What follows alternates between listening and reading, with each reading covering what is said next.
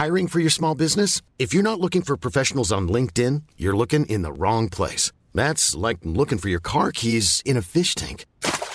LinkedIn helps you hire professionals you can't find anywhere else, even those who aren't actively searching for a new job but might be open to the perfect role. In a given month, over 70% of LinkedIn users don't even visit other leading job sites. So start looking in the right place. With LinkedIn, you can hire professionals like a professional. Post your free job on linkedin.com/people today.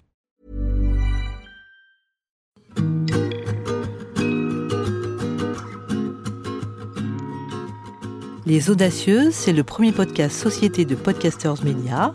Il recueille les confidences de femmes de tous âges, de toute culture, de tout milieu, qui un jour ont osé. Alors ces femmes audacieuses, je les invite à mon micro. Je suis Carole Renucci, journaliste, et pour moi aussi, l'audace est un carburant. J'étais enseignante à la campagne, dans les banlieues, dans le 20e arrondissement de Paris, puis rédactrice en chef d'Enfants Magazine, avant de devenir directrice de Notre Temps, le premier magazine français avec ses 5 millions de lecteurs. Aujourd'hui, je dirige Podcasters Média, j'anime le podcast Les Audacieuses et je suis surtout très fière et très heureuse de vous retrouver tous les 15 jours pour une nouvelle vie et un nouveau défi. Marie-Pierre Dillen-Séguer, première question. Pouvez-vous dire que vous êtes une audacieuse ? Résolument, par défaut, je pense, au départ. C'est-à-dire que d'abord, il faudrait presque définir l'audace. L'audace implique une prise de risque et d'oser être résolument hors de l'ordinaire. On va dire que ce n'a pas forcément été un choix, dans le sens où j'ai suivi la personne que j'étais et j'ai réagi aux contraintes ou aux difficultés, à un moment donné, un gros problème de santé où on m'annonçait 3 mois à vivre, il y a 25 ans, je me suis repositionnée face à des obstacles qui peut-être pour d'autres auraient été pris plus au sérieux que je ne les ai pris. Donc, mon audace n'est pas un choix qui serait révolutionnaire, où je me mettrais moi en avant, quoi qu'il arrive, de manière à tracer ma route. Non, elle a été le résultat d'une attention quotidienne et sur le long terme au passage de gué, aux décisions. Je choisissais et je continue toujours à choisir les options qui alimente ma vitalité. Donc, quand on m'a annoncé que je n'avais que 3 mois à vivre, j'ai entendu, j'ai accepté une opération qui semblait terminale, mais rien de mon cœur, de mon âme, de mon esprit ne s'est vraiment effrayé. J'ai accepté et me suis rendue disponible pour la vie qui me resterait s'il m'en restait au réveil de l'opération.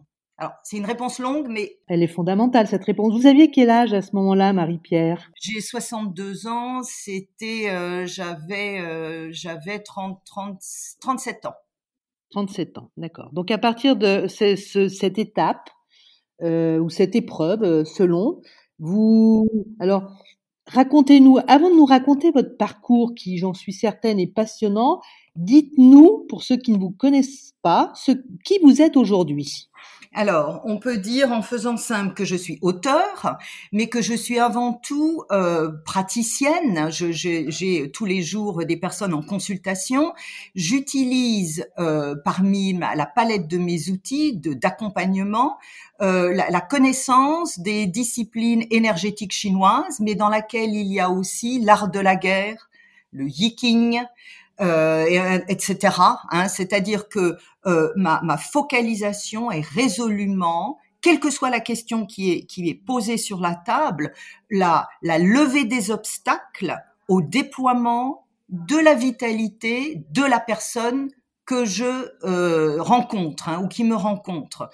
Parce que c'est ce potentiel de vie avec lequel nous arrivons tous dans ce monde-ci qui souvent se retrouve en noir et blanc, au fil des années, au fil d'expériences limitantes.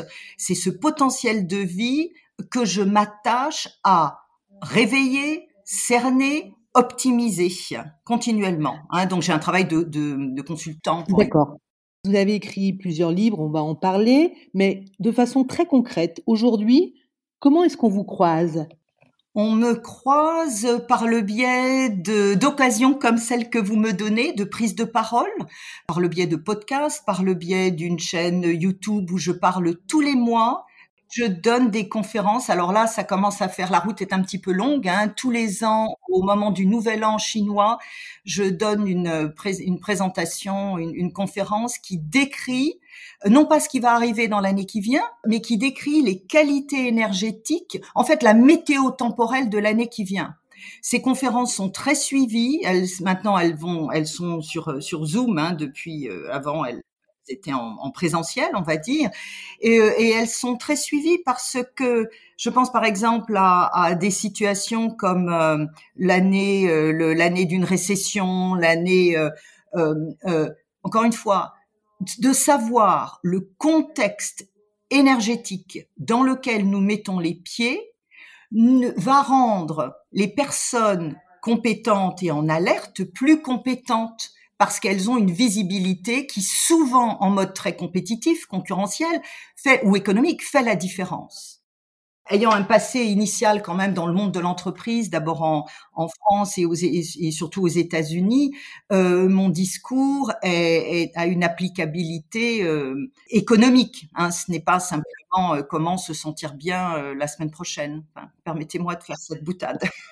Vous avez évoqué cet autre pays. Racontez-nous, vous vivez donc entre la France et les États-Unis. Comment vous organisez? Moi, je vis à Boston, enfin à Cambridge, sur la côte est des États-Unis, mais en fait beaucoup un petit peu au sud, qui est la presqu'île de Cape Cod et qui est un territoire, le territoire de la tribu des Wampanoag, qui sont ces Indiens qui ont accueilli Native American, qui ont accueilli les colons anglais et qui l'ont payé cher en 1620. Donc ma résidence est aux US, une grande partie de ma clientèle est aux US, mais j'ai gardé des liens forts et notamment d'écriture puisque mes ouvrages sont en français avec la France et je suis régulièrement, en tout cas avant Covid, et je pense que ça va revenir, présente en France et à Paris notamment. J'ai longtemps pensé, on parlait d'audace au début, j'ai longtemps pensé qu'il me fallait choisir entre la France et les US, c'est-à-dire entre un ici et un ailleurs, jusqu'à ce que je réalise que ce choix, cette utilisation d'une alternative n'avait pas lieu d'être. Et le jour où je me suis posé la question, mais est-ce que ça ne pourrait pas être l'un et l'autre au lieu de l'un ou l'autre, je pense que je me suis installée dans une fluidité plus grande de pratique de part et d'autre de l'océan. Et justement, donc je suis franco-américaine et Et c'est bien, et c'est bien, et vous êtes bien dans cette situation. Ce que vous délivrez là, Marie-Pierre, est un message important puisque avec ce que nous venons de traverser et ce que nous traversons encore, j'évoque évidemment la pandémie et cette question du Covid. Beaucoup de personnes se sont un petit peu déplacées, sont allées se réfugier dans leur campagne, etc. et se posent ces questions aujourd'hui de savoir quel est vraiment leur lieu de vie. Le lieu de travail, on le connaît et on sait qu'il peut être entre guillemets «digitalisé». Alors déjà, le message que vous venez de délivrer est un message important. C'est pas ou, ça peut être et. Donc ça, c'est un premier sujet. Alors votre dernier ouvrage, qui s'intitule «Debout, la force de s'incarner», est très conjoncturel puisque vous l'avez écrit très récemment, donc pendant cette période, c'est bien ça? On va dire qu'il s'est imposé à moi puisque j'ai moi-même, avant d'écrire ce livre, en début 2020, je me suis retrouvée confrontée à la maladie actuelle, revenant de New York en janvier 2020 où j'avais passé du temps au sein de la communauté chinoise qui faisait ses emplettes pour le Nouvel An, etc., dans des lieux quand même très où il n'y avait pas de distance sociale, on va dire, sans geste barrière. Et donc, je me suis retrouvée terriblement malade. J'ai failli passer à un moment donné où la médecine ne pouvait pas identifier finalement la réalité du virus qui m'avait mise à plat. Et j'ai pris conscience à ce moment-là, alors je me suis aussi vue, quand même ça a été difficile, je me suis presque vue partir, mais j'ai pris conscience à ce moment-là de la j'avais déjà conscience de la souffrance qui pouvait se dire dans l'intimité des consultations. J'ai pris conscience de l'importance de délivrer un message simple, clair, déculpabilisant, permettant à notre société ou à ceux qui ont les yeux ouverts et qui enfin, je vais être simple, hein, permettant de sortir de postures habituelles où nous nous étions habitués à souffrir d'une certaine manière parce que avant même que puisse se poser la question, est-ce que je peux travailler en province ou est-ce que je peux être à cheval sur 2 lieux, la question même du télétravail était très difficile puisque ça s'arrachait à l'arraché. Hein, ensuite est arrivée une période qui l'a presque rendu obligatoire, enfin qui l'a rendu obligatoire dans un certain nombre de cas, permettant, malgré toutes les difficultés du confinement, mais permettant une prise de distance avec des environnements parfois très bétonnés, dans des immeubles magnifiques mais dont on ne peut pas ouvrir les fenêtres, en cohabitation avec des collègues que l'on apprécie mais qui peuvent aussi marcher sur nos plates-bandes.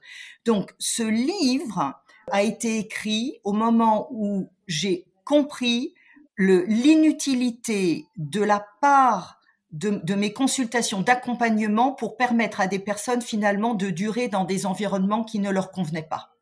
Ma phrase est un petit peu compliquée, mais donc, en me relevant, je me suis dit que j'ai le choix de continuer à passer mes messages, les techniques, les exercices, enfin, au fil des consultations. C'est du monde, mais pas beaucoup de monde par rapport à ce qu'un livre peut faire. Et donc, il est né d'une urgence à transmettre l'importance de prendre chacune d'entre nous au sérieux, à la fois les signaux que nous envoie le corps en nous disant bon peut-être que ça ne va plus de rester à tel endroit, mais aussi de nous reconnecter à nos forces de vie, nos forces de vitalité. L'enjeu n'est pas tant de bosser ou de pas bosser, par exemple, mais de repérer les lieux dans lesquels nous pouvons continuer à fonctionner, à cartonner, même professionnellement, mais en n'étant pas systématiquement en accord, en acceptation tacite avec comment on appelle ça, avec des situations qui nous rongent. Parfois, un boulot difficile fait à un autre endroit, en télétravail, va mieux se passer. Parce qu'il y a aussi la question de la qualité du lieu. Hein. Nous sommes habitués à considérer que, j'exagère là, hein, mais que le travail peut être difficile, que nous devons accepter. En fait, et nous sombrons parfois, souvent. Encore une fois, c'est en tant qu'accompagnant que je peux le dire, hein, dans le tout ou rien. Je perds, si je suis ce qui me fait du bien, je vais perdre ces revenus. Or, de la même manière que je disais tout à l'heure, entre, pour moi, la France ou les États-Unis, il y a eu une prise de conscience que ça pouvait être l'un et l'autre, il n'y a pas de compromis à faire avec notre capital santé, notre capital de vie. Et la période actuelle, aussi difficile soit-elle, crée des fissures dans nos modes de faire. Hein. Et ça, c'est quelque chose qui est une opportunité majeure à saisir. C'est à saisir maintenant, dans l'année qui vient, pas dans 2-3 ans, pour Pardon Marie-Pierre, je vous interromps. Ce que vous dites là, c'est fondamental pour la plupart des générations. Je pense notamment aux jeunes qui, dit-on, et certainement à raison, ont beaucoup souffert de cette période. Est-ce que vous pensez que pour ces jeunes générations, la période que nous vivons va être, pour un certain nombre d'entre eux, assez fondatrice de ce que va être leur vie? La réponse est sans hésitation oui. Et la souffrance ambiante, on parle de leur désarroi, on parle aussi de suicide, on parle de vrais drames, de vraies difficultés. Je pense qu'il y a un sujet qui est parfois tabou, hein, c'est celui de non pas de l'importance de la difficulté, enfin, si je m'écoute, je dirais de l'importance de la difficulté, mais le sujet tabou, c'est que nous nous étions habitués à une société où tout doit être fluide, où nous sommes protégés de tout risque, où or, nous avons habitué, y compris nos enfants ou les générations qui nous suivent, à être à attendre des solutions venant de l'extérieur. Or, ce que moi je contacte dans les jeunes générations actuelles, c'est que oui, il y a de la souffrance, mais qu'elles sont laissées, il y a un appel majeur à la capacité humaine de trouver des solutions. Eux ne nous ont pas entendu lapsus, ne nous ont pas attendus pour travailler déjà beaucoup en réseau, pour oser dire non à des situations que nous tardons parfois à quitter. Donc oui, il y a un énorme désarroi, mais en même temps, les générations qui sont les plus adaptables aux transformations qui viennent est capable de rêver. Dans mon deuxième livre, je parlais du terme d'oser, d'oser envisager des solutions nouvelles, et là, il y a quelque chose de clé, qui ne sont pas connues d'avance. C'est là que ça bug. Comme nous ne savons pas la suite, alors qu'on a l'habitude, tous ceux qui sont en entreprise, de planifier, d'avoir des tableaux de bord, etc. Comme nous ne voyons pas la suite et que nous avons oublié que l'humanité s'est sortie d'un nombre incommensurable de crises depuis des siècles, nous mettons au point mort. Or, moi je pense que nous avons la capacité, mais on va simplement dire qu'il y a une opportunité majeure d'inventer la suite. Et ça, si on regarde un petit peu de près, je vois le nombre de personnes qui ferment une porte, jeunes, qui en ouvrent une autre.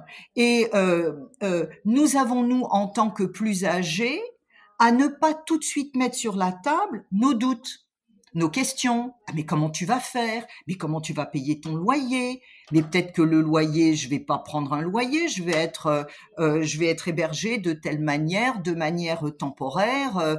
À l'heure actuelle, le court terme est porteur de solutions parce que, mais à ce moment-là, il faut sortir de notre habitude à toujours tabler sur le très long terme. Les baux sont de 3 fois 3 ans, par exemple. Mais peut-être que d'autres formes de négociation sont en train de se mettre en place. Le marché de l'immobilier, vous savez, de bureaux, a beaucoup souffert, c'est certain. Mais du coup, les plus agiles vont proposer vraisemblablement des ajustements de bail, de loyer. La crise force au retour d'une souplesse dans les rouages. Parce que de toute façon, les rouages précédents ne peuvent plus fonctionner, ils sont grippés.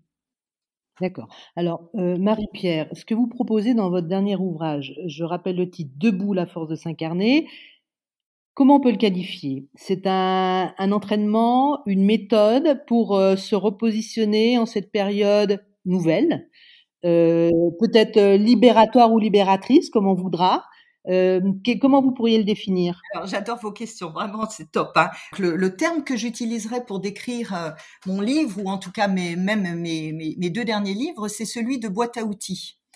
Et de la même manière que lorsque on se sert d'une boîte à outils, on n'a pas besoin de prendre l'ensemble des outils en revue.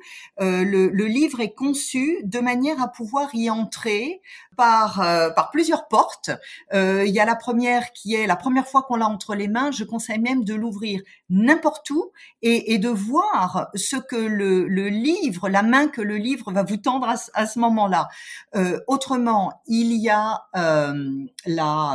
il y a une liste d'épreuves, par exemple. Alors, il ne faut pas avoir peur, hein, c'est juste une manière de présenter presque, on pourrait dire, les archétypes des situations de difficultés que nous pouvons rencontrer.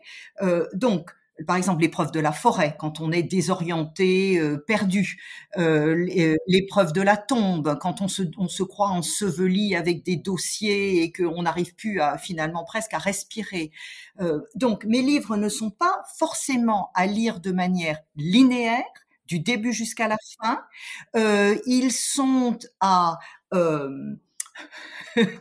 ils sont à explorer. On y pioche les exercices, peut-être même des rituels simples, hein, qui sont tous connectés à des solutions nous permettant de sortir des ornières, des habitudes dans lesquelles la vie, les situations nous enferment. Donc, c'est donc une boîte à outils, finalement. C'est ça le mot. Oui, c'est une bonne image. Pourquoi en chercher une autre puisque celle-ci est efficace et qu'on comprend bien qu'on va y piocher, pour reprendre le verbe que vous avez utilisé, le bon outil au moment où on est en question. Marie-Pierre, on entend bien le service que vous rendez. Là aussi, la formulation vaut ce qu'elle vaut. J'aimerais quand même mieux vous connaître. J'ai bien entendu que dans votre vie, il y avait eu des instants de questions, pour ne pas dire de rupture, en tout cas des grandes étapes, et notamment celle que vous avez vécue lorsque vous aviez 37 ans. D'où venez-vous? Qui êtes-vous? Qu'est-ce qui fait que vous êtes à ce point dans la résolution des choses? Ah, elle est Non mais difficile, ma attendez, question. comment est-ce que je vais répondre à une question pareille? J'ai pas la réponse, hein, mais ce que je peux dire, c'est que je repère, peut-être même depuis l'enfance, hein, je suis officiellement enfant unique. J'ai passé officiellement parce que ma mère a perdu 2 petits garçons, avant moi, après moi, des grossesses tardives en fait. Donc, mais officiellement enfant unique, ayant passé beaucoup de temps seule dans des jardins, on s'occupait pas forcément de moi, donc je me suis mis à observer et à inventer moi-même des solutions aux difficultés que je pouvais rencontrer. Par exemple, hein. Ben voilà une belle réponse. Voilà une Oui, belle réponse. ça, on peut dire, mais en même temps, c'est une certaine forme d'adversité qui au lieu de m'ensevelir, a été vue comme une opportunité d'élargir le champ. Le champ, moi, je suis beaucoup en lecture des signes. Hein, mais les signes, c'est pas de repérer les fantômes qui n'existent pas forcément ou en tout cas, c'est pas forcément le sujet. Mais c'est que quand je suis en fait tombée dans la chose chinoise ou dans la pensée chinoise, c'est parce que je ne trouvais pas dans ma culture, je suis née en Alsace, hein, je suis née, je suis bien française quand même, je ne trouvais pas dans ma culture d'éléments de décodage, d'explication de ce que moi je voyais comme étant des signes potentiellement signifiants. Hein.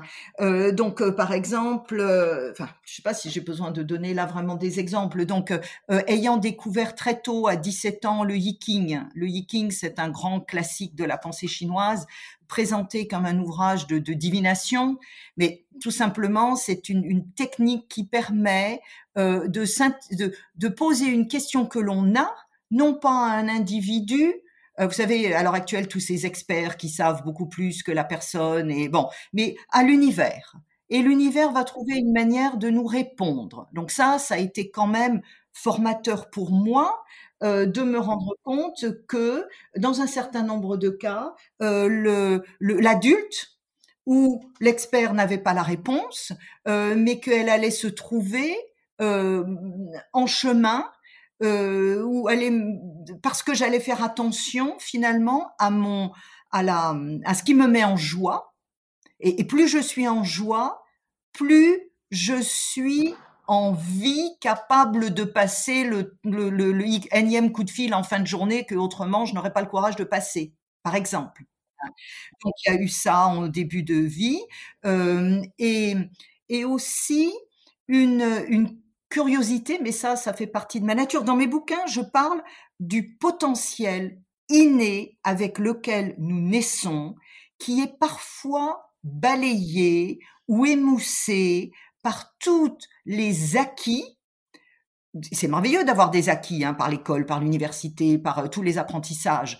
Et je crois que mon travail cherche à réhabiliter la part, réhabiliter, puis aussi à faire de la place à notre instinct, et pas notre instinct de survie, notre instinct de vie, notre force intuitive, qui pour moi donc appartiennent plus, on pourrait dire, au cerveau droit, à un moment où je pense que notre société, notre humanité rencontre des murs parce elle n'a fini par fonctionner beaucoup qu'en cerveau gauche, c'est-à-dire que de manière logique, avec des tableaux, avec des chiffres, avec des etc. Moi, j'accompagne à l'heure actuelle ma mère qui est très âgée, et il y a beaucoup à dire sur tout ce qui existe en termes dans le monde médical, en termes d'efficacité, avec parfois simplement l'absence d'une capacité à toucher l'autre, d'une absence d'humanité. Donc, j'ai fait le pari en refusant dans mon propre chemin de vie des situations qui allaient limiter ma force d'impact, donc par des ruptures. J'ai quand même, j'ai aussi un diplôme de conservateur de bibliothèque, donc je suis passée du public au privé en France, dans le domaine des nouvelles technologies, puis de la France aux États-Unis, dans le domaine du multimédia. Puis j'ai osé, suite à ce verdict qu'un médecin a posé sur moi en me disant on n'avait plus que 3 mois à vivre, j'ai osé partir, créer une profession qui n'existe pas. C'est celle que je fais aujourd'hui.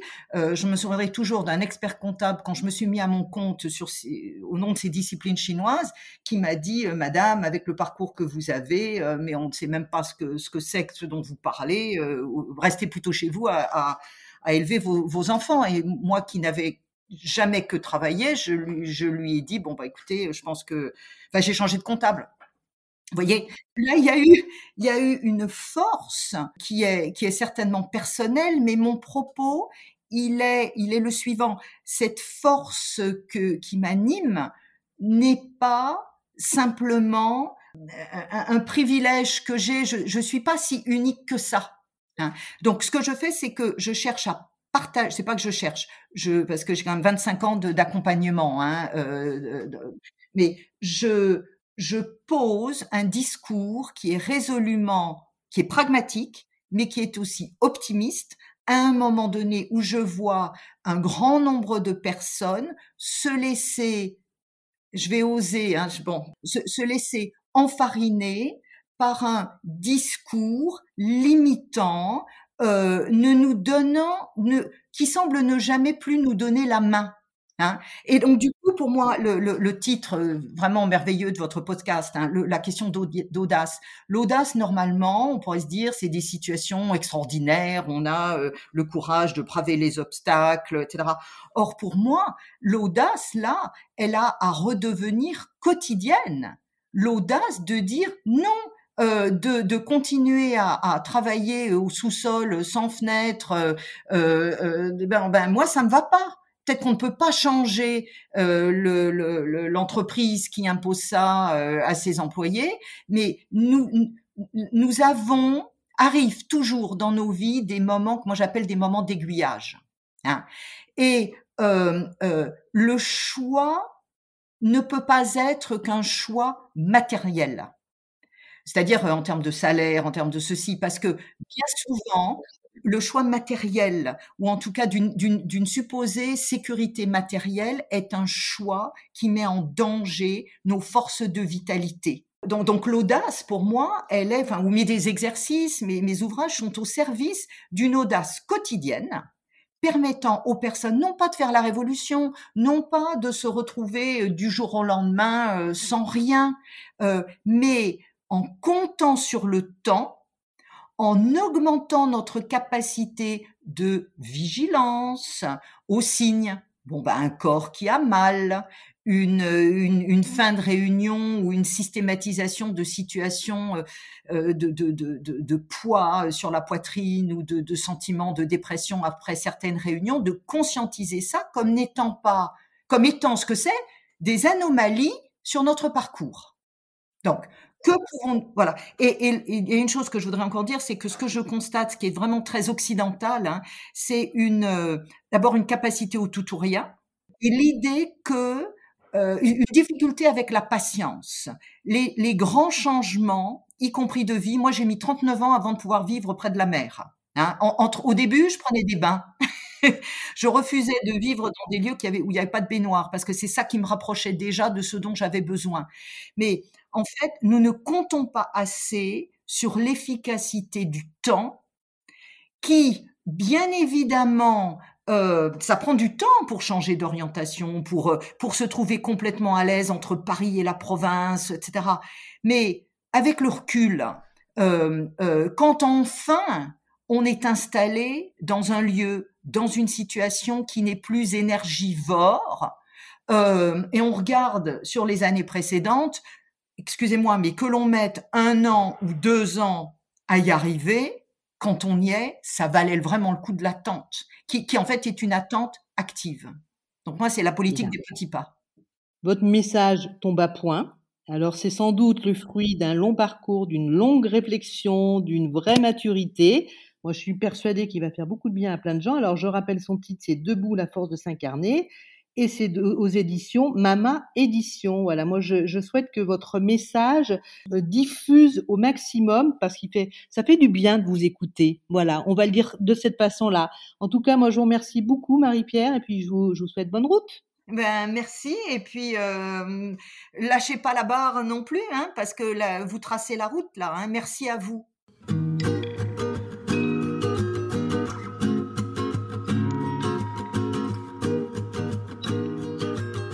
Merci d'avoir écouté avec nous ce nouveau numéro des Audacieuses. J'espère que vous avez passé un bon moment et que je vous retrouverai dans 15 jours pour une nouvelle vie et un nouveau défi. N'hésitez pas à vous abonner et même à nous mettre 5 étoiles sur votre plateforme d'écoute préférée. Vous pouvez aussi découvrir ou redécouvrir toutes nos Audacieuses, disponibles sur toutes les plateformes d'écoute de podcast et sur celle de podcastersmedia.com. Mom deserves the best, and there's no better place to shop for Mother's Day than Whole Foods Market. They're your destination for unbeatable savings, from premium gifts to show-stopping flowers and irresistible desserts. Start by saving 33% with Prime on all body care and candles. Then get a 15-stem bunch of tulips for just $9.99 each with Prime. Round out Mom's menu with festive rosé, irresistible berry chantilly cake, and more special treats. Come celebrate Mother's Day at Whole Foods Market.